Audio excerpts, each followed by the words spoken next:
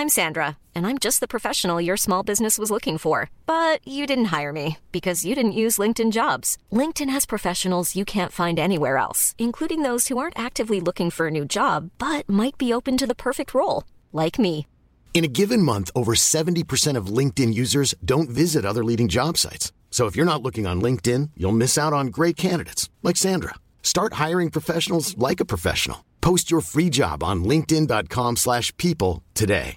This Mother's Day, treat mom to healthy, glowing skin with Osea's limited edition skincare sets. Osea has been making clean, seaweed-infused products for nearly 30 years. Their advanced eye care duo brightens and firms skin around your eyes, while the Golden Glow Body Trio nourishes and smooths skin all over. Go to OSEAMalibu.com and use code MOM for 10% off your first order site-wide. The Telegraph. Podcasts.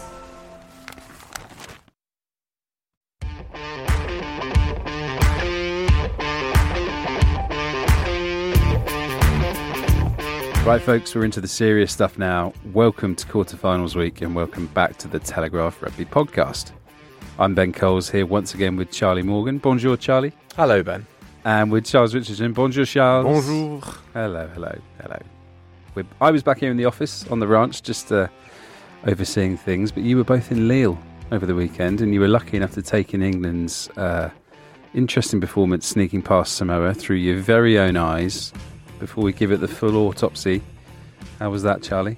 Underwhelming, but can we trail the autopsy by saying there's potentially a few reasons for that are a bit more interesting than what we actually saw? Samoa were fantastic.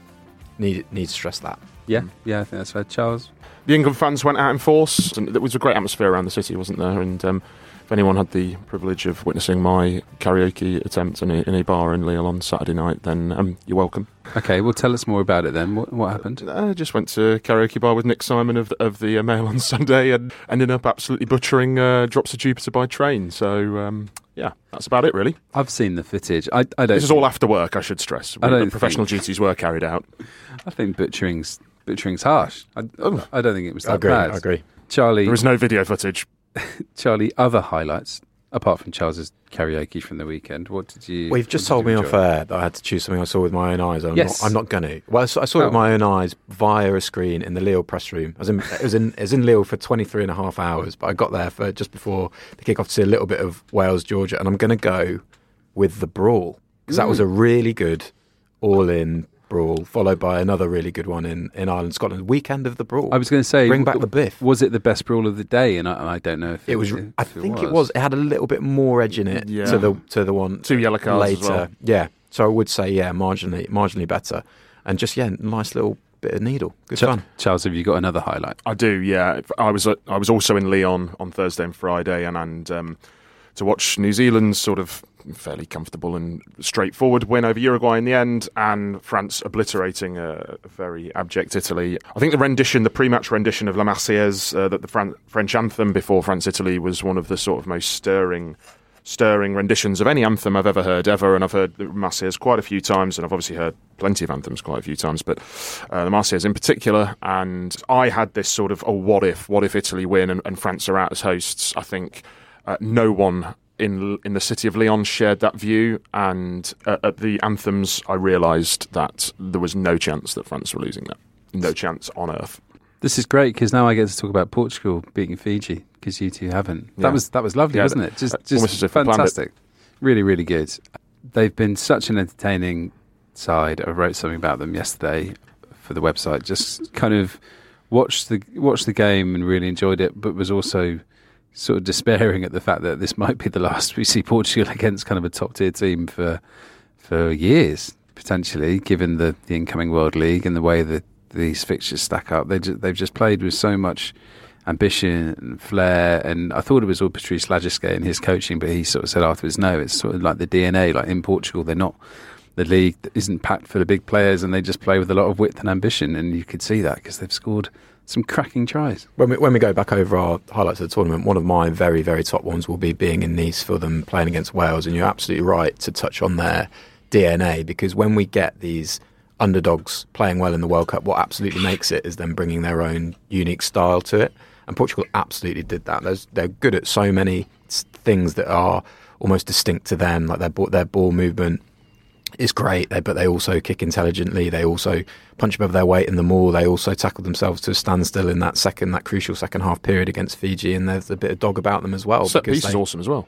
Pardon? Like set piece is awesome. Nicolas Martins in line out has been awesome. Yeah. I mean, their scrum was a little bit harshly dealt, I thought, at the weekend against Fiji, but until then, it had been good throughout the tournament, and the line out got pumped against Wales, but to come back from that, really impressive. And did very well against Georgia in that draw. You know, in a historic strength for the Georgians, and line out. I mean, they took Fiji to the cleaners, didn't they? With a team like that, you might get one kind of amazing performance at World Cup, and then they'll fade away in the next game and get battered. But actually, all 4 games really competitive, made Wales and Australia sweat. Should have beaten Georgia, really.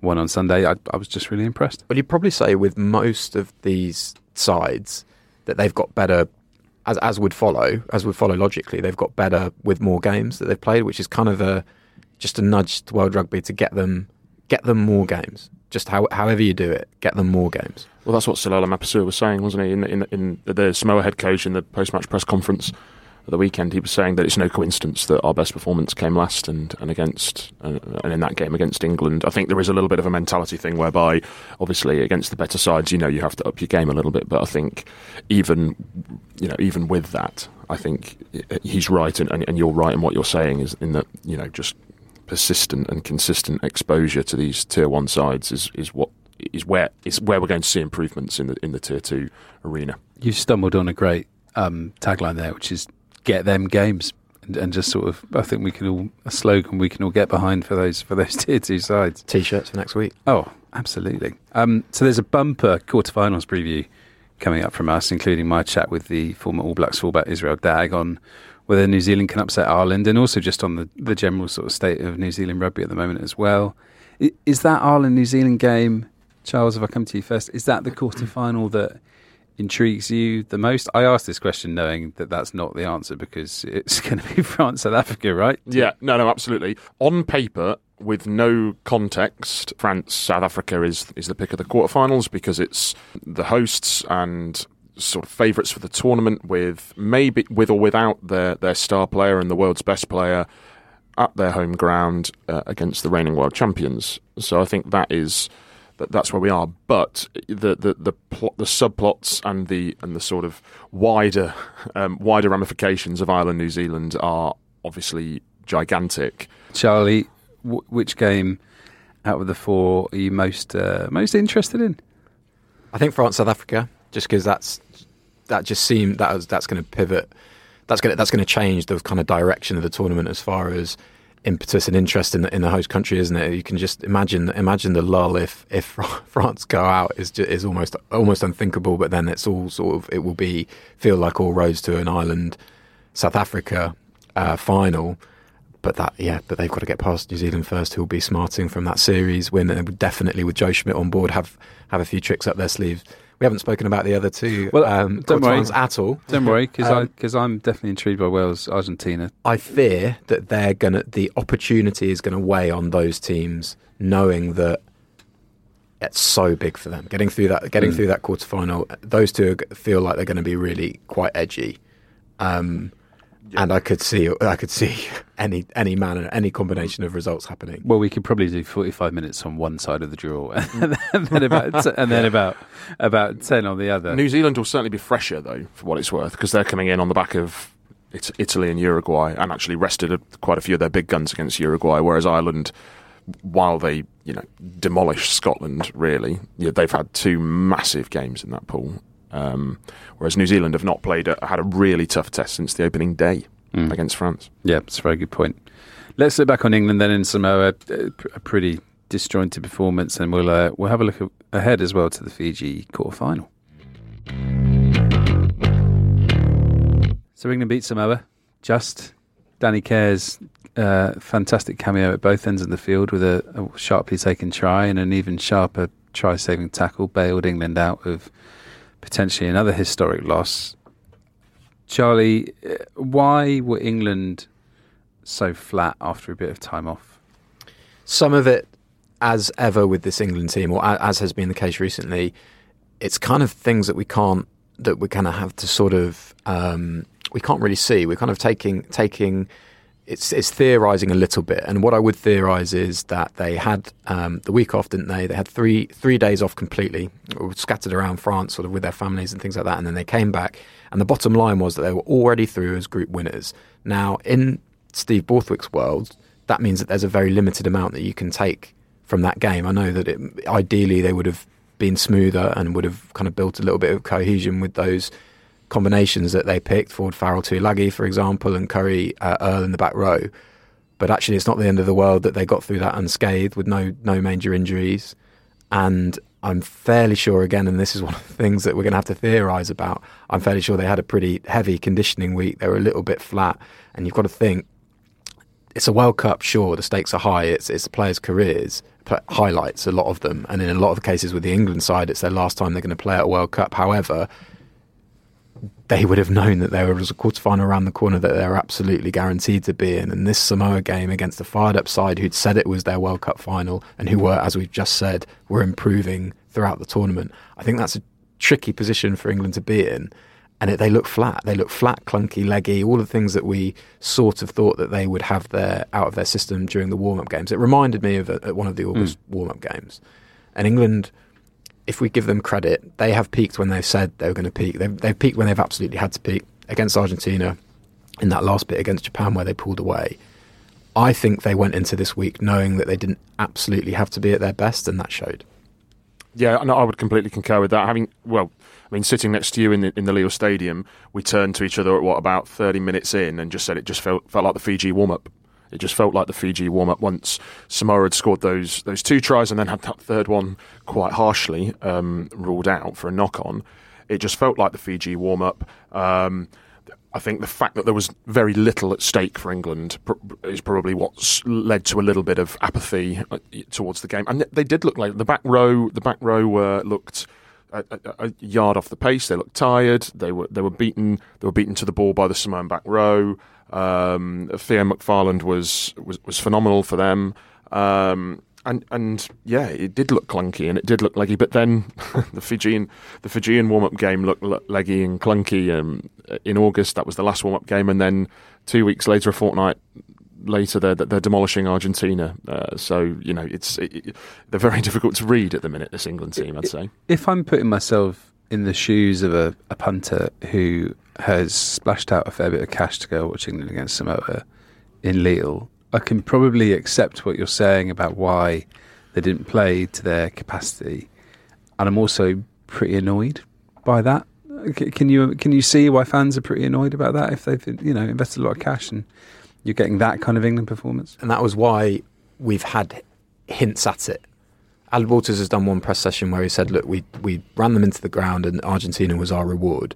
And the hint you take from that is that they were cooked for these warm-up games and they're playing them tired. You can't say that because punters are shelling out a lot of money. That was actually one of my highlights of the weekend was running into a load of really close mates who'd gone. And afterwards, they were pretty underwhelmed to the point where they were going, actually, I'm quite underwhelmed that Samoa lost because they were fantastic. They actually looked like, they looked sparky for this fixture. England looked the opposite.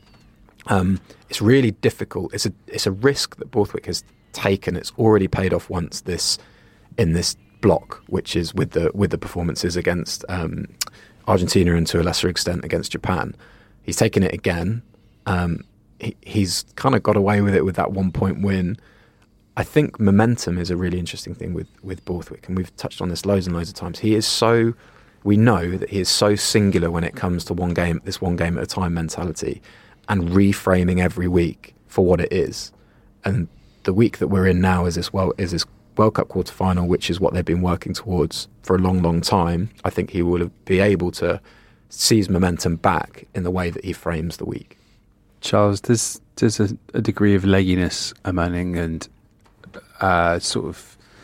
excuse what was some very pedestrian attacking play. Once again, I'm thinking in particular of one set move which just seemed so comically scripted and obvious. I think we chatted about this on WhatsApp when it happened, where Farrell then got tackled and the ball went backwards and Samoa broke up the field. I mean, It was pretty unimpressive stuff, wasn't it, in attack again? It was. The crux, though, as we've said so often with England, is it's only scripted and only telegraphed because they were going backwards. Some of the stuff that they did in the 2019 World Cup in the semi-final against New Zealand was telegraphed and scripted, but New Zealand couldn't stop it because they were going backwards, and this was part of the problem. Samoa could stop it because England didn't have enough front foot ball, they didn't have enough quick ball, they didn't have enough momentum. The pack were not getting them on the front foot regularly enough and incisively enough to allow the backs, who are all very, very good players, to thrive. And that's the problem that England have had when England have looked bad over the past 18 months, including under Eddie Jones and equally now under Steve Borthwick. It's when they lack ball carriers, they lack punch, they lack thrust. It's quite simple. You can go back to basics with regard to getting on the front foot and gaining and sort of garnering momentum and earning quick ball. You can go back to basics and you can pick and go. You can pick and go and try and get. That would have caught Samoa by surprise, actually, because England don't pick and go very much at all. I was shocked on Friday night, France, the great entertainers, how often and how regularly and how successfully they picked and went against Italy, and how that got them such quick ball, because France are another side. Well, most sides are like this, but I think the disparity in France is such that if they don't get quick ball, they do go a bit to pot. Whereas I think that's what we saw with England on Saturday. Samoa stopped them. They stopped their front foot ball. They stopped England at source, and then it is always going to look untidy and messy and clunky and behind if you can't get front foot ball. That's always the case. Charlie, you've written about 5 areas where England need to improve, and I'm now going to ask you with no notes to recite them perfectly. So off you go. I have made my notes, so they will come to me. England need to exit out of their own half well to look good at all, because they're a side that covets territory. They're never going to spread unless the opportunity is absolutely on, as we've only really seen in brief glimpses against Wales in the warm-up and then against Chile. They'll only really move the ball from their own half when it's absolutely on. They've just got to kick. They've got to secure the ball better. There were spills. Spill from Earl off a kick-off. Ollie Chessum gave away a quite bad breakdown penalty on his own 22, and he got stripped in his own 22 later on. Those are errors that just can't happen in knockout games. I've actually watched that penalty back, and I think that was brutal, savage from Brace. Because the Samoa tackler has basically lassoed Chessum and completely tripped him up as he swung round, and then Chessum's fallen over onto the rug and he's been basically tripped by the Samoan tackler, and Brace has pinged Chessum for not rolling away, although the knock-on was bad. We can get to Brace's performance, because that's a really kind of interesting facet of the whole day, actually. Another part of this piece I've done is I don't think they can go Farrell Tuilagi again at centre. I think it gives them opportunities in attack, which they showed at the start. There was the Ollie Chessum try came from quite nice interplay that was instigated by Farrell, and Tuilagi went straight through, didn't he, off first phase, and they should have scored from that. In defence, it's vulnerable. I think that it's quite slow as far as moving laterally across the field, and that would be a worry. Smith's impact is another lesson that I think Borthwick will take from it. The Maul, funny one. The Maul didn't get as much play as it perhaps should have done, and I think that actually England could be heartened by how that and the scrum went, because I don't think they got play in either of those areas from Andrew Brace, and I think with another referee and another refereeing performance, I think they would have done. And then the other thing was just the back row balance, as Charles has alluded to. Does Billy Vunipola become more vulnerable again just for that go forward he can give? Does Steve Borthwick stick with the combination going, well, okay, maybe they were leggy, maybe they can give me a bit more this time? It's just really, there are questions there, and there are big selection decisions to take, as you would expect. Billy looked good off the bench, just very quickly. I thought Billy looked really good on the bench. He thought he brought impact. He hasn't started so well. He hasn't looked so good as a starter for England. We know he needs rugby. We know he needs match fitness, but I thought he looked really good off the bench, really sharp. The restarts are like prime example of something that Billy Vunipola does really, really well, that you think anyone could do that. And then Ben Earl comes in, he drops one, and he just hasn't got that thrust. Actually, Ollie Lawrence added some thrust from those restarts, and England tidied up in that area of the field and looked a lot better in the second half. But I remember writing in my player ratings for Chile, that Billy Vunipola was almost like a specialist restart catcher. But that solidity and that sort of how clean he lets England set that platform and get back out of their own half. That is so vital to them. And in the kind of middle of all of this, the scrum half selection is really interesting because it's almost like it has looked at times like Alex Mitchell is sort of a round peg being shoved towards a square hole a little bit. And it'll be really interesting to see how that plays out. A Danny Care start would be some turnaround from what he's sort of been through. Out of the wilderness, back in, back out again, back in and starting. It would, but how good is he in that? Oh no, role? It's not undeserved. That's why it's. But how good is he in that role? I mean, how good? Why would you move him away from that? It's tough. Well, that's where Billy's interesting because he's never really been considered as a sort of bench player. He's always been the number 8 that you start with, and then you bring someone on. But actually, if he develops into that role, I just wanted to. You mentioned Farrell and Tuilagi. You've got 4 options. I don't want the one that you like. I want the one that you think is most likely to happen. So Ford or Farrell? Farrell 10, Smith fullback. Ford at 10, Farrell at 10. Charles, which is happening? Not which one do you like? I think he will keep Stewart at fullback. Yeah, as a starter. That wasn't an option, but I mean, there'll be no Smith. There'll be no Smith at fullback. I think he will keep Stewart.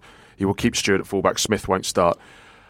I'm actually at a bit of a loss to guess and to predict because the backline that finished the game, if that gives us a clue as to his thinking for Fiji, the backline that finished the game was not quite finished the game, but the backline that he moved towards to close out the game before Manu Tuilagi left with an injury was Farrell at 10, Manu at 12, and Joe Marchant at 13.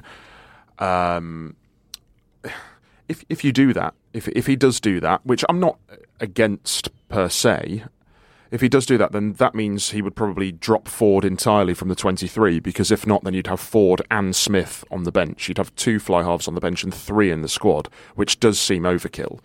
So therefore, can I see him dropping Ford after what he did against Argentina and knowing that, and how England took the world by storm with drop goals and how they could do that again, and they might have to do that again in knockout rugby. I can't see him dropping Ford completely.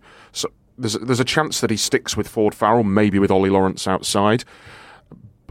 Honestly, I don't know. I think it's I'm really struggling to explain. Difficult, isn't it? We've all kind of given our opinion on what he should do with that.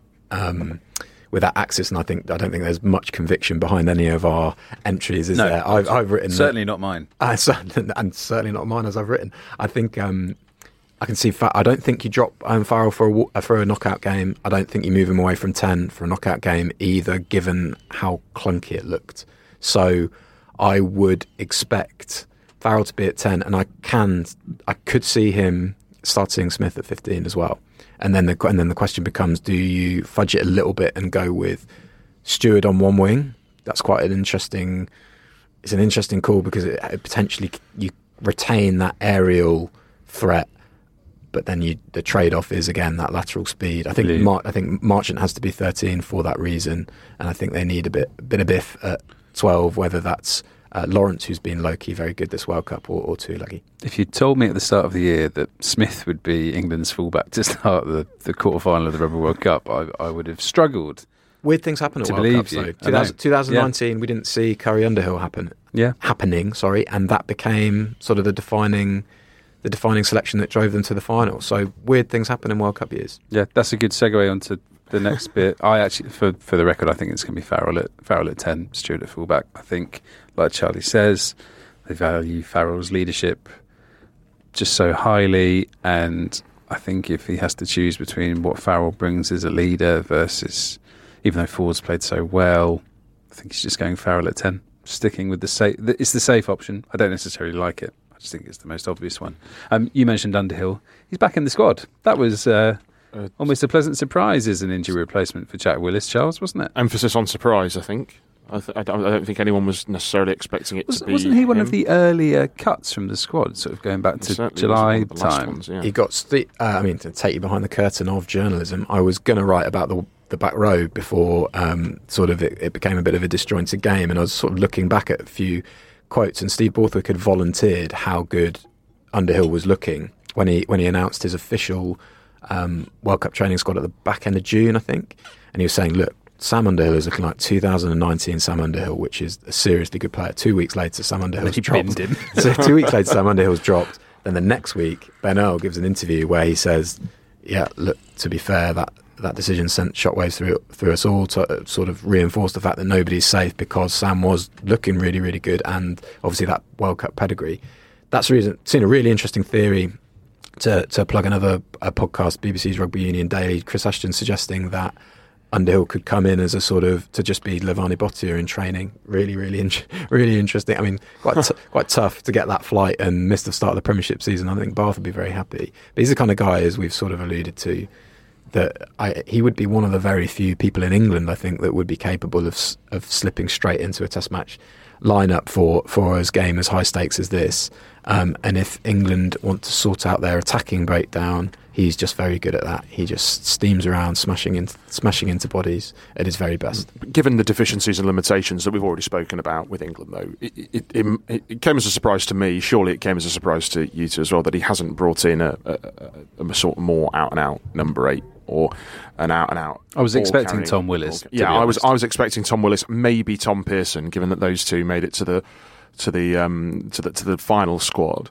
But there's also the argument for Don Brandt and Mercer too. But I mean, Mercer was obviously let go very early on. But given what we've been chatting about and the lack of thrust and the lack of impact with the ball, I was pretty surprised that it was Underhill who is probably not going to play. Let's be honest. The Bottia theory is a very interesting one. Instead of someone who maybe could do a bit more with the ball in their hands. Breaking news, high drama. As we got a klaxon for we record, news or any sound effects? Nothing. The quarterfinal referees have been announced. So, oh my word! Jacko Piper gets Wales, Argentina. Wayne Barnes gets Ireland, New Zealand. Matthew Reynal gets England, Fiji. Ben O'Keefe gets France, South Africa. To Charles's credit, I called that. You pretty much called that. You did actually. I called yesterday. That entire lineup yesterday. So I'll take one there. I think England will be happy with that. I think that Mathieu Reynard's quite particular over the breakdown. He's not one of the few that gives that seems to be sort of all out as far as like giving defenders and jackalers a long leash. So I think they'll be. And they had him for England Argentina. The Argentina game first up was Mathieu Reynard. And obviously they won comfortably and actually got on the right side of him very early on. So yeah, I think they'll be very pleased with that. Let's just wrap up this section on England by looking ahead to Fiji and sort of a bit concerned about Fiji the last couple of weeks. Obviously losing to Portugal, it sort of speaks for itself, but they haven't had the same precision and control to their game that we saw in the good bits against Wales and specifically in basically the whole game against Australia, where they were very sharp with their box kicking, their ruck clear-outs were excellent, they were very good at sort of retaining possession and won the territory battle. The last couple of games against Georgia and Portugal, they've just been ragged at the breakdown. Like you've seen whoever's been at scrum half, whether it's Lamani or Kurivoli, basically just scrambling to try and fetch the ball and get a pass away. They look a bit tired. The pressure's been on them in both of those games because they've been expected to win and win well, and obviously they didn't against Portugal and they snuck past Georgia. So going into the quarterfinal, because they're not favourites, Charles, that helps them, I imagine. But do you wonder if they've completely run out of steam, or whether maybe they're holding something back for this? What do you think? I don't think they're holding something back deliberately. They might have run out of steam. Does the underdog mentality suit them better? Almost. They weren't fancied to win at Twickenham against England. They did. They weren't necessarily, with the bookies, fancied to beat Australia. Did. Obviously, they weren't favourites against Wales, and I know they didn't win, but they came very, very close and arguably should have. And yet they've lost to Portugal in 2019 as well. They obviously lost to Uruguay despite having pushed Australia immensely close. I just wonder whether the underdog mentality suits them a little bit more and whether that makes them slightly more dangerous and threatening this weekend against England. They did look tired, but then we've just said that England did too, so it's going to be two tired teams slugging out a quarter-final. And even like Bottia, who we've already mentioned, who is obviously off the back of a phenomenal season for La Rochelle and was awesome for Fiji in that off the bench against Wales and in that Australia win. Even he looked a little bit tired and not quite himself. I wonder if they, like England mentality-wise, had just got to the point where they thought that they'd qualified, they thought they'd done what they needed to, and they thought there was no way that Portugal would win, and they wouldn't get at least 1 point to send them through, and they were just maybe in fourth gear rather than fifth. I don't think they were deliberately holding stuff back, but I just wonder if it was a subconscious thing. I'd agree with that. But what I would say is a cause for concern for England is they're just due a game where they don't make that many handling errors, surely, because that's blighted them out wide, weirdly, in sort of the 13 channel. They've just been a little bit loose there. They're due a purple patch, as they had at the back end of that Wales game. If they can just add some guards to the ruck, then they might actually, be able to get the platform that they need to kind of impress and deliver. Certainly not writing them off. You sort of forget that Lavani Botti is the oldest player in the squad as well at 34, that given the way he plays. Just finally on this over-under on England line-out steals, because Fiji's line-out's been pretty bad. I'll set it at 3.5. Oh, I was going to say 3. Yeah, I'm in the same boat. I mean, that's the area that England have to target, I think, and they will, obviously, with who the head coach is and with how Fiji went there last weekend. Yeah, it didn't help them at Twickenham, because Fiji's line-out was trash, and they still won. So good point. That is true. But I don't think maybe England might not have known that if Fiji's line-out was trash in the warm-up. But they know it now, and I think they'll be licking their lips, I think. Right. Next, we're going to chat about the spicy side of the draw. Ireland absolutely thrashed Scotland to set up this quarter-final with New Zealand. And we're going to hear from former All Black Israel Dagg about what he makes of the game and just the state of New Zealand rugby in general. That's next.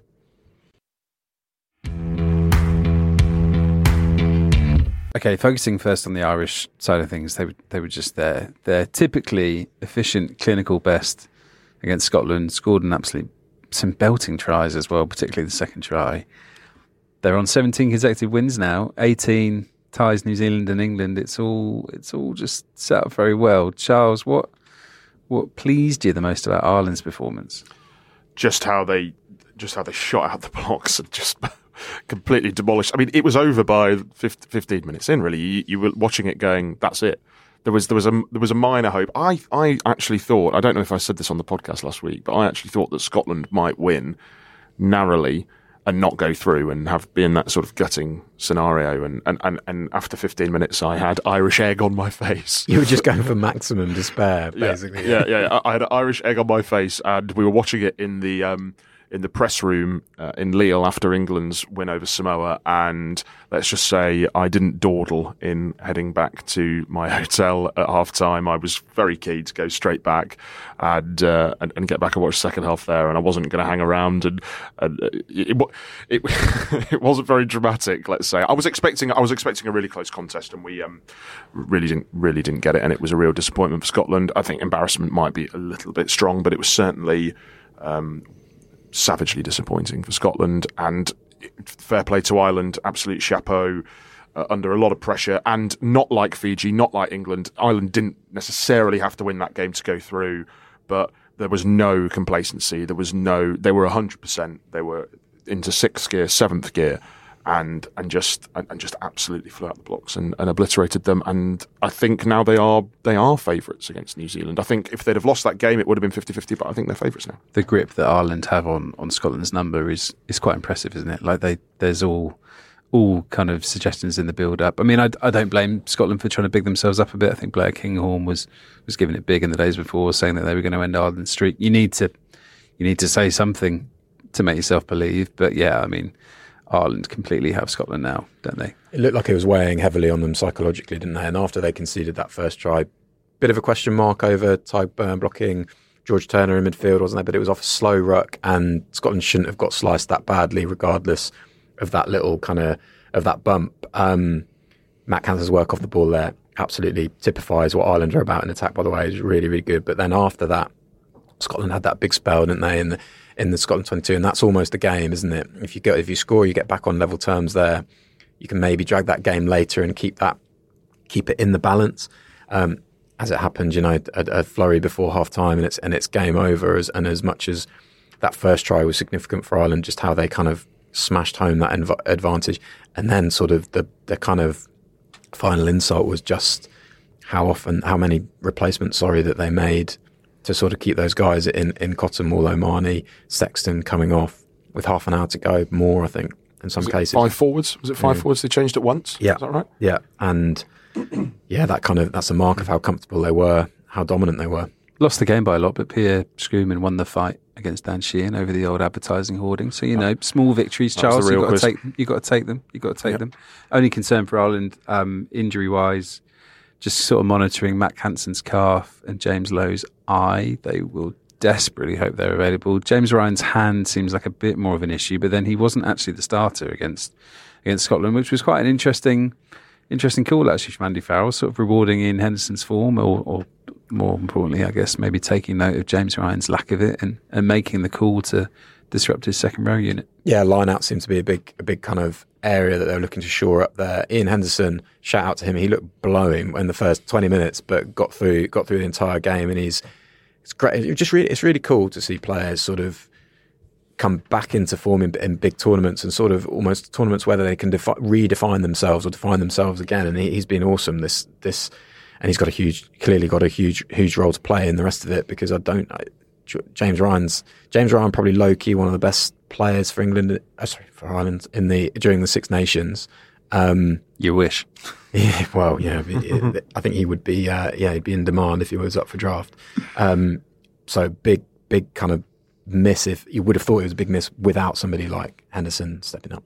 Charles, just finally, watching on TV, the number of Irish fans.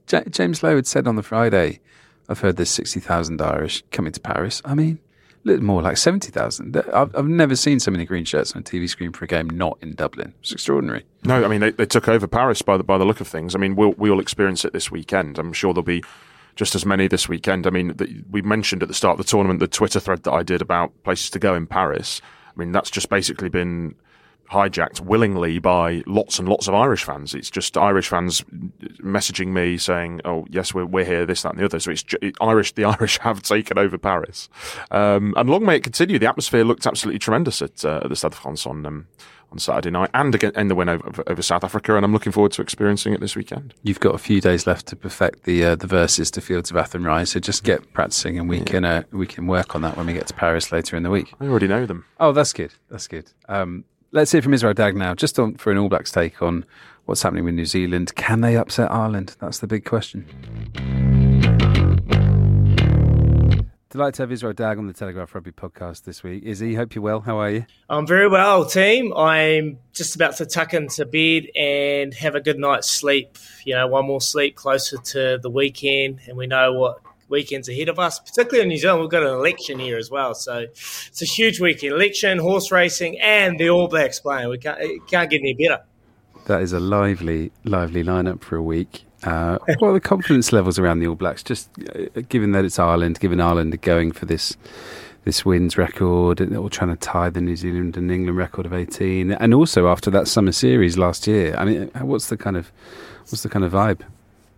Oh, there's a little bit of worry. I'm not going to lie. There's a little bit of doubt. Just crept in, to all the public. I work in the radio, and I'm trying to inspire and encourage everyone to get behind this team. But every message that comes through the phone lines is just pumping up Ireland. And it's no surprises, really, what they've done in the last 5-6 years, to be number one, to win Grand Slams, to be potentially aiding on the trot. And if they go all the way, and they win the Grand Slam, they could potentially become the greatest test team to win the most consecutive games. So there is a lot of confidence building in the Irish team. But for me personally, I hold on to a lot of World Cup pressure. Like I was lucky enough to play in one, and it's just different, particularly when you get to the playoffs, when it's still die. There's no tomorrow, there's no given Monday next week. You've got to put it all out there. And Ireland haven't done that. So that's where I get a sense of confidence from an All Blacks point of view. We've been there before, and we know what it takes to win this. Yeah, it seems like that is Ireland's big obstacle. Can they win that first knockout game? How do you see it in terms of contenders for the title? Is there sort of a top three of France, Ireland, South Africa, and then maybe New Zealand down a slight level, or is it more of a top quartet thing, whereas any of those four could win it? Well, it's crazy, eh? The four on this side, so two of the best are going to go. It's like, Oh man, you'd love to be on the other side, but that's just the way it's happened, and it's unfortunate. But we're going to get a final series this weekend when you see South Africa taking on France. I actually had South Africa at the start of the tournament, and I know Ireland beat them in that performance, and they did extremely well. But there's just something about South Africa, their team, the way that they play. They've got depth. They just ooze depth. They've got size. If they're able to play a game that is slow, stop-start, that don't get me started on the officiating, but if they're able to play that kind of game, I feel like it's probably leading towards a South Africa win. But, mate, look, honestly, I had the All Blacks probably, third or fourth. You could go France. I had France, South Africa, France, Ireland, and then the All Blacks. One of the big talking points about New Zealand seems to be whether they've got the physicality to live with Ireland and South Africa and France. Is that something that seemed to improve? And Jason Ryan came in after the Ireland series, and there's been a couple of games where it's maybe not quite delivered. Is there an issue there? And I guess also how important is Shannon Frizzell to all of that, because he seems to be kind of an enforcer in that back row. Oh, he's huge. He's absolutely vital for this All Blacks team. I think it's not new. Like, everyone thinks that the teams are a lot bigger than the All Blacks, and they are, don't get me wrong, but we've always been lacking in size against South Africa particularly. And I remember when I was playing those games, we knew what we were up against. Like, the backs were bigger than some of the forwards. But the reality is you can't hide from it.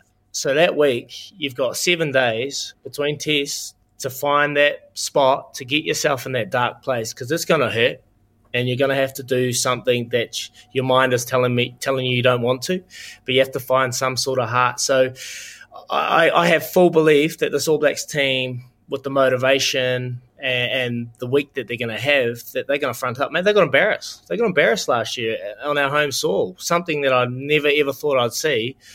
They got embarrassed. They got showed up. And they had their heads between their knees, you know, like they're just. So look, if you can't find any motivation, you go into a quarter final and you can't match them physically, then you just don't deserve to be there. So I've got no qualms about this team fronting up. And Shannon Frizzell is huge in that department. But we need a little bit of niggle too, and a little bit of edge. Yeah, Peter O'Mahony, you know, he brings a bit of chat to him. You know, the Irish have got a lot of chat about them. So for the All Blacks, they've got to return that. They've got to stand tall and staunch up to these Irish players and you know, never give an inch. Who gets the start at 7, do you think? Is it Dalton Papali'i or is it Sam Cane? That seems to be the one of the topics this week.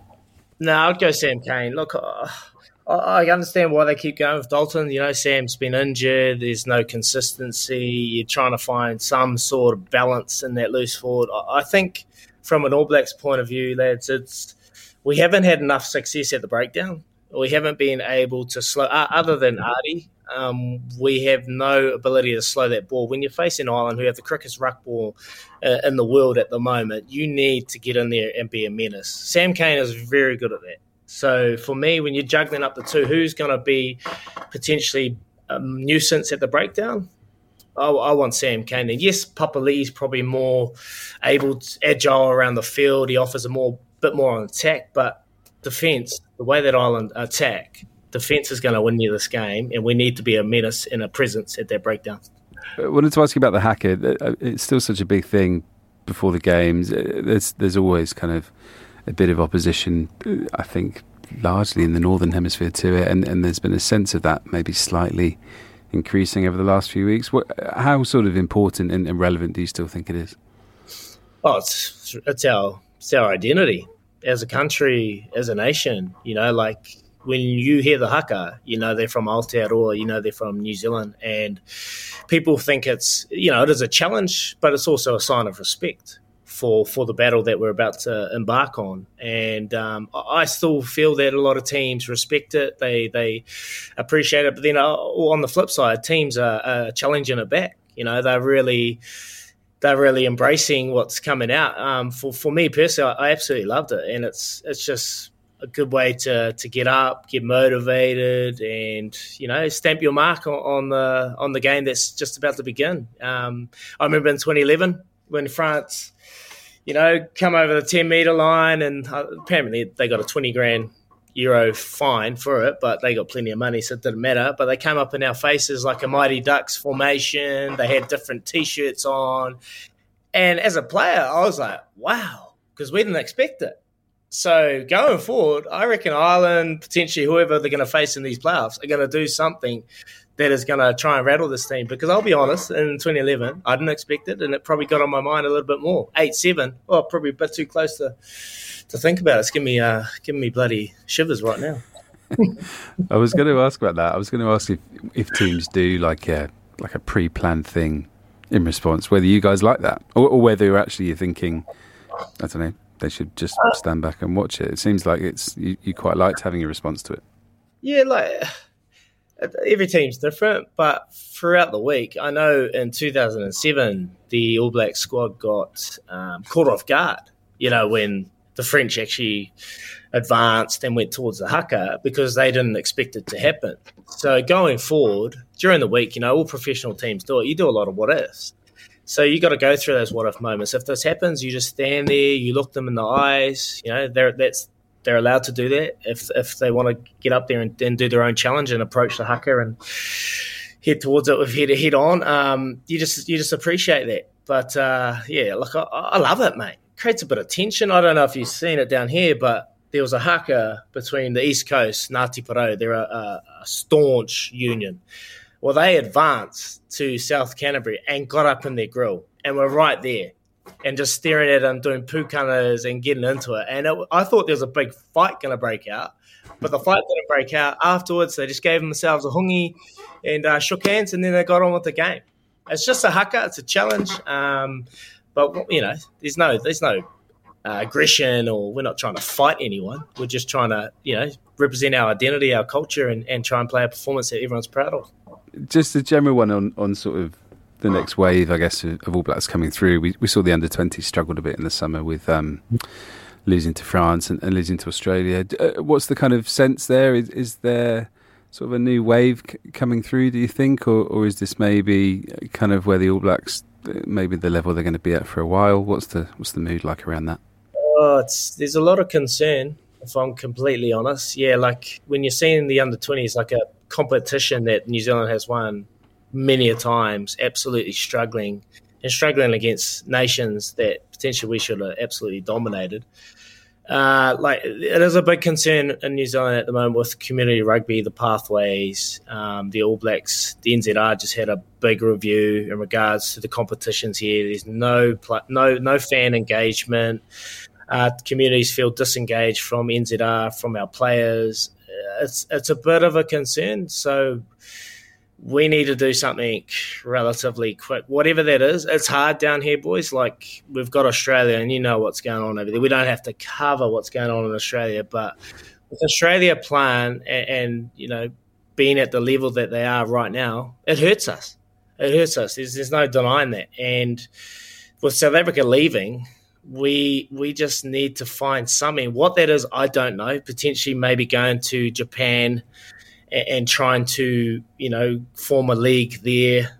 We need to do something, because Australia and New Zealand, when you're playing each other every single time and then you head up north and you play that physical, forward-orientated game, we get caught out because we're used to offloading. We're used to throwing the ball around everywhere. Well, that ain't going to work in test level. And so there are concerns at professional level and definitely at club level. Like, we're not even – like, kids these days – I remember when I was growing up, everyone wanted to be an All Black. Now there's so many options for these kids to play basketball, play cricket, to play all these sports. And now we've got to find – we got comfortable. If I'm going to be completely honest, I feel like we got comfortable. The brand has represented us for a very long time, and we thought that was always going to be the draw card for a lot of these kids. So we probably got comfortable. But right now we're going to have to invest heavily. We're going to have to get out there and be a presence in the community. Go back to the clubs, When do the boys in your area, do they go back and play for their clubs? Yeah, no one goes back and plays for their clubs. And what I mean by clubs is your club out of high school You know, when you're trying to make it into professional level, like there's just none of that. A lot of clubs are shutting down. We're losing the heart and the grassroots of New Zealand rugby. It's sad to see, and if I'm honest, I think it's going to be a pretty tough time going forward. I think that would be really interesting because I don't think people have sort of clocked onto that. So the talent is there or might be there. You're just not quite getting it in as much as beforehand, seems to be, or it's not being sort of attracted to the sport as much as it was. Yeah, the talent is there, but there's a lot of reasons why we're not swooping on them. Is you've got NRL, which is the major rugby league competition over in Australia that is absolutely thriving. They have scouts all over our country in our own backyards, and they come. I know a story from Crusaders, Christchurch region, when they've come down, they've offered this kid who's probably 14, 15 years of age, a high school scholarship, an academy scholarship to go play in the NRL.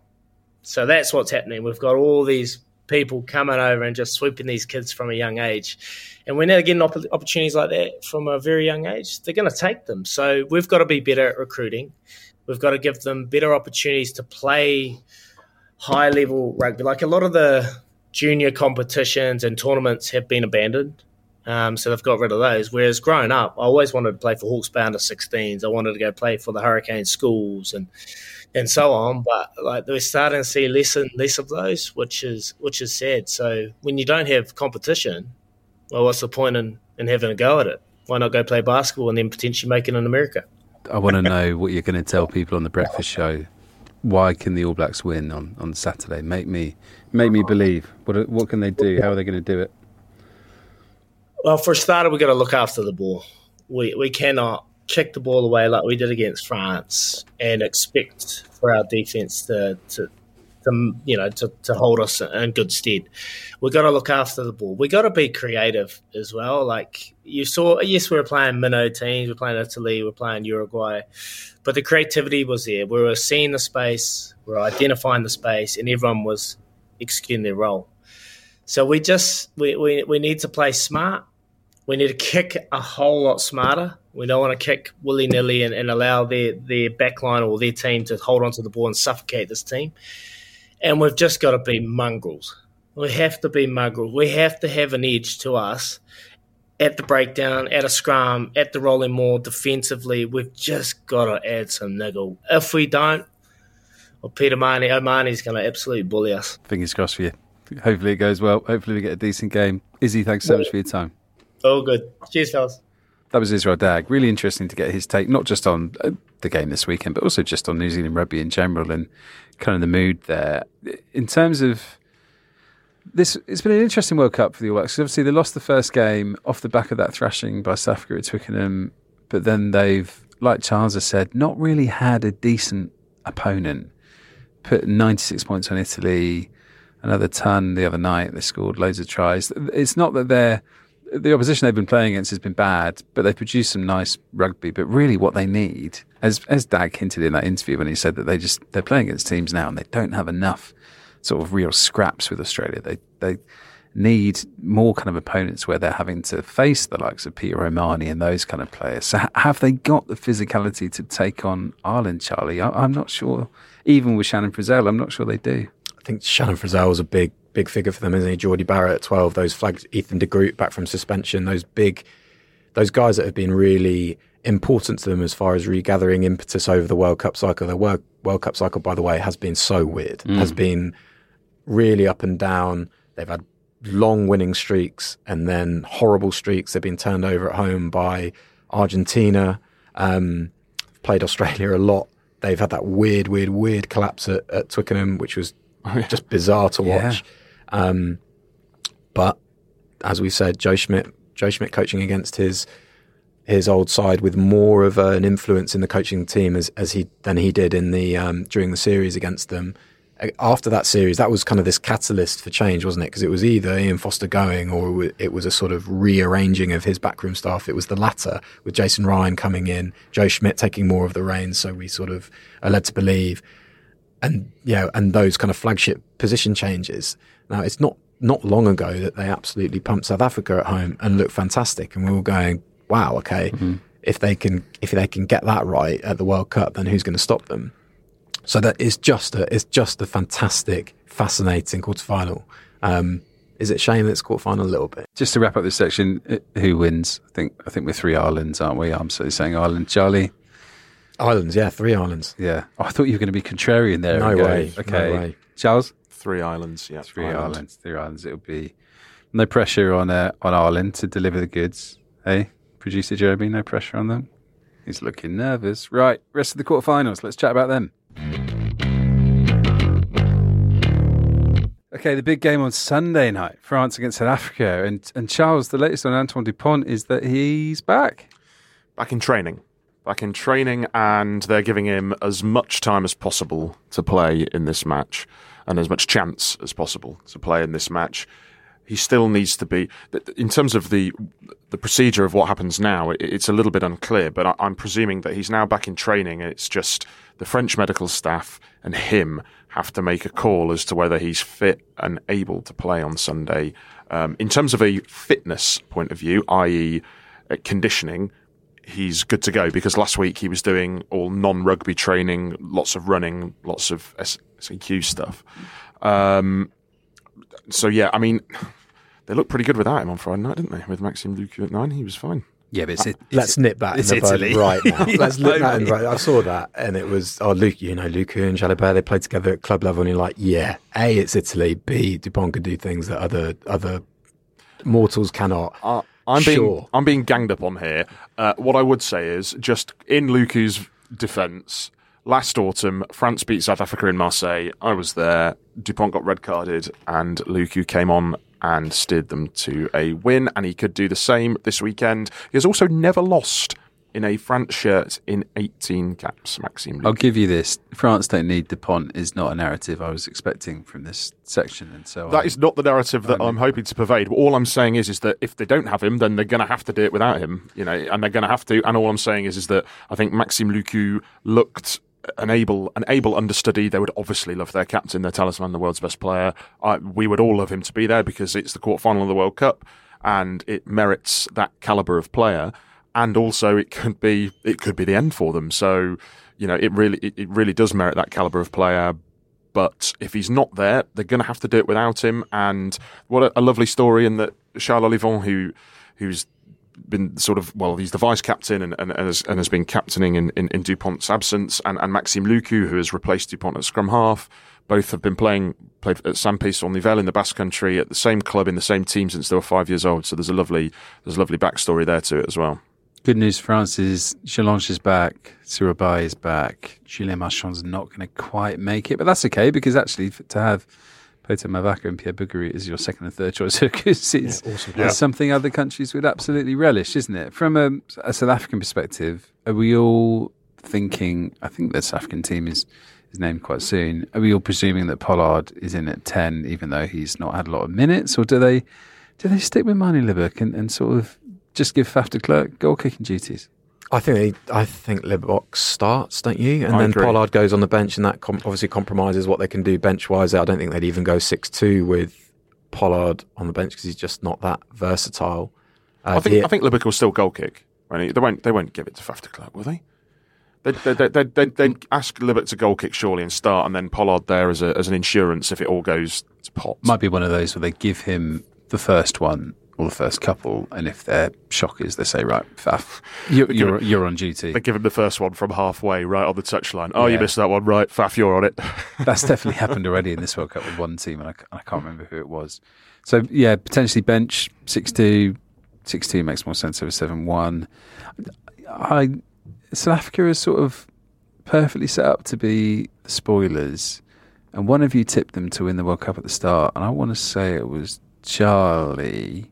It was me. Do you still feel confident about that? Less confident, given how Ireland have gone. I just thought, but then again, I thought that South Africa's performance against Ireland was one of those that we have kind of touched on.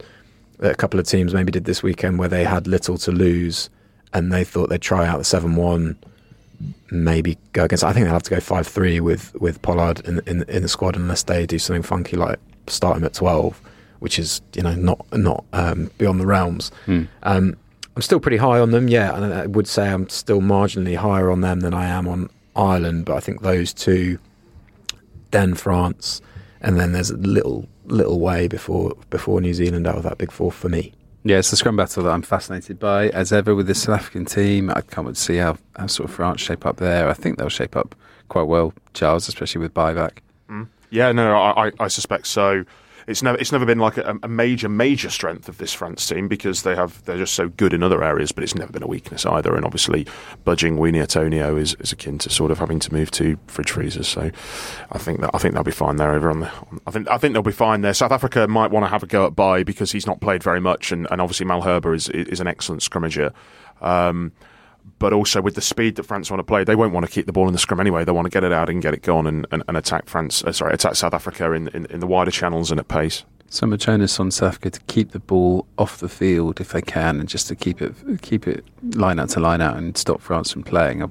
That's why I just wonder about Pollard. It's a bit of a gamble with his fitness because he hasn't played much, but I just think they're so reliant on the kicking game and sort of winning the territory and not gifting France possession that could sway it. They've kind of gone against that a little bit with, and a kind of another flagship selection they've seemingly made is Willemse playing over Willy Leroux, to my humiliation.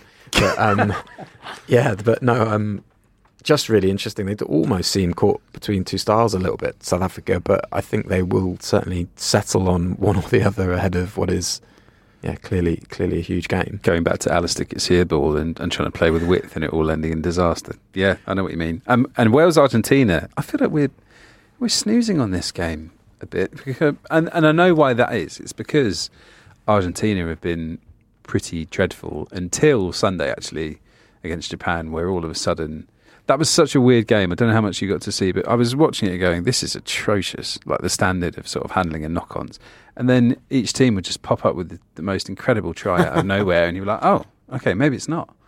And then there'd be knock-ons and handling games again, and you were like, oh, no, it is bad. And then by the end, it was actually really fun. Japan just kept at it, and then Argentina snuck away with a Mateo Carreras hat-trick. I mean, I'm fascinated by this. I think Wales have probably got it, but I don't know. Yeah, Argentina have been bad, haven't they? And they've kind of done the very sort of UK and Ireland-y sort of thing that those teams do by being desperate to be underdogs and just crumbling under any sort of expectation as they did against England, and then sort of building that back up with a pretty kind of gradual improvements. Matera missing for them is tough. But still strong though, aren't they, on the back row? Still strong, really strong in the back row. I don't know. I can see this being really, really tense, really edgy, really bad-tempered as well, actually. Yeah. I wouldn't be surprised. But I would back Wales to get through. I think one of the reasons maybe why we're napping on it a little bit is, Argentina have been dreadful, but I would sort of maintain that I don't think Wales have set the rugby world alight either here. I know they top their group and are unbeaten, but I still don't think they've been particularly fantastic in the way that they've played. I know it's very good that they've got a realistic shot at a semi-final, and that's obviously a major achievement for them. And topping the group and being unbeaten is a major achievement. But I do wonder if they're flattering to deceive a little bit. Is my reservation. I think on paper Argentina should really go into the game as favourites. They don't, because they've come second in their pool and they have been playing in a pretty mediocre fashion, really. But certainly on an individual level and on paper, I think Argentina have the ability to really sting Wales on Sunday, and I don't think it'll be a pretty game, and I think Argentina might do it. I'm waiting for a dominant Argentinian scrummaging performance where they really deliver on that front, because we haven't really seen it for... I don't think you're going to get it. What feels like forever. Since the Marcos Ayerza days, maybe. I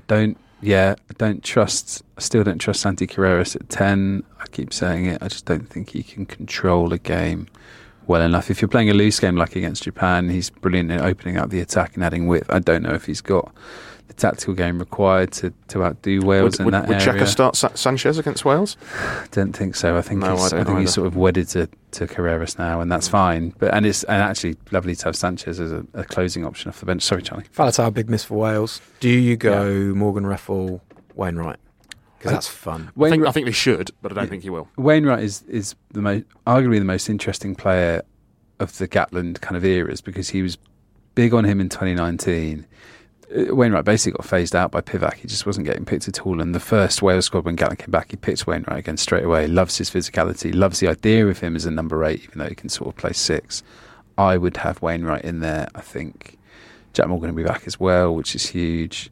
If Argentina have done any scouting, you just desperately try and shut down Nick Tompkins as quickly as possible, because actually Big has played brilliantly, but Tompkins is the one who's sort of creating these half breaks for either George North on his outside or looking inside for a winger or a Gareth Davies. I think he is the key if Argentina are going to win this, sort of closing down Tompkins, shutting down that space. And of course, Aaron Wainwright was indirectly the hero of Wales's 2019 quarter-final victory, as he was on the receiving end of the Sebastian Verhaber elbow to the face, which resulted in the French lock being sent off. So yeah, there's a good omen there with Wainwright. Is that an assist, technically? Assist to the result. Assist to the result. Does Lydiate? So he nipped back home for the birth of his child a few days ago, but I assume he's now back in camp. That would be interesting if he was involved. I guess we shouldn't rule it out. The Wales sort of half an hour, 40 minutes they had against Fiji after the early jitters and before Bigger went off, they were very impressive. And maybe it's because Australia was just so bad that we're kind of not giving Wales enough credit for what they did in Lyon in that record win, but they were pretty exceptional at times. And I think Jack Morgan actually was one of the best players of the pool stages. I'd agree with that. Yeah, he performed certainly. I feel like they will have enough control over the game to put Argentina away, but we're probably due a shock. And I don't know if New Zealand's beating Ireland or South Africa beating France is a shock, but maybe Argentina putting away Wales, having been so bad against England at the start of the pool stages, maybe that qualifies. Or Fiji beating England. Well, one of them. Yeah, one of them. The shock is coming from that side of the draw, the sort of dreadful side from of the shocking side of the draw. The shocking side of the draw. That's where the shocks come from. Well, I mean, if it's going to come from anywhere. Right, let's get on to some of your questions. Okay, on to your questions. And actually, we're just going to focus on one excellent one, which we had from Loro. And I'll try and do it justice. He says, if you were being sentenced for a crime and the judge was a referee, which of the World Cup 2023 team captains would you most want in your corner defending your case? Firstly, outstanding question. Maybe the best one we've had since we did the podcast. Charlie, you get the honours of answering this first. Who would you want to have in your corner? I said Leach straight away, didn't I? Stupidly not realising that he's not even Japan's captain anymore. He'd be great, sort of just very, very quiet and intense, I think. Do you know what? I'm going to go with Johnny Sexton Mark II. He seems to have sort of chilled out while still being quite persuasively Aggie. Funny that. Aggily persuasive. So yeah, let Johnny Sexton please defend me. Charles? I am going to go. I've just thought it through. Michele Lamaro, I think, is an excellent captain, the Italy captain, but as I said, as I've just said off air, he's always on the back foot, so maybe not necessarily the best person to defend you. Andres Villaseca of Uruguay, also sort of the case. Dupont doesn't speak English, isn't his first language. Fan of Jack Morgan, I'm going to go Jamie Ritchie of Scotland, because I think his manner with the referees is excellent. He's a forward, so he builds a rapport with the referee, and he's very diplomatic and mild mannered and speaks very well to the refs. Dupont's presence in the courtroom alone might work in your favour, because they might just be like, "Oh, it's Antoine Dupont, sure." I believe he thinks he's innocent. Yeah, exactly. First name that came to mind was obviously Sia Khaleesi, because he'll probably present the best argument. And I think he's the captain that referees and pundits and the media and fans probably listen to the most. Although I do quite like the idea of Ben Tamifuna just there for his presence alone, the Tonga captain just kind of representing me and offering a persuasive argument just through his facial expressions. I feel like he would do a good job. And Julian Montoya, Argentina's captain, wouldn't say boo to a goose ordinarily, and has developed into a wonderful leader for both Argentina and Leicester. But I don't know quite how he managed to get on the wrong side of Wayne Barnes so much in that Premiership semi-final. And every time he went up to him, Barnes just sort of turned his back, gave him the cold shoulder, and stormed off. So I certainly wouldn't be having Julian Montoya anytime soon. So we're doing who we wouldn't want. Yeah, okay. I think I've segued inorganically into that. All right, Charlie, who do you not want representing you? I think Owen Farrell's probably firing up a judge, isn't he? And putting me in hot water. That's somehow. Yeah, I don't know if I would want Owen Farrell either. Right, that's it for today. Thank you, Charlie. Thank you, Charles. And a big thanks to Israel Dagg as well for joining us so late in New Zealand before he gets up early for his breakfast show as well. Great to hear from him. Huge weekend coming up for England, Ireland and Wales. Keep up with all of our coverage throughout the week on the Telegraph website and in the paper, ahead of what is going to be the most pivotal weekend of the tournament so far. Enjoy all the action, and we'll catch you next week. But until then, from all three of us, thank you and goodbye.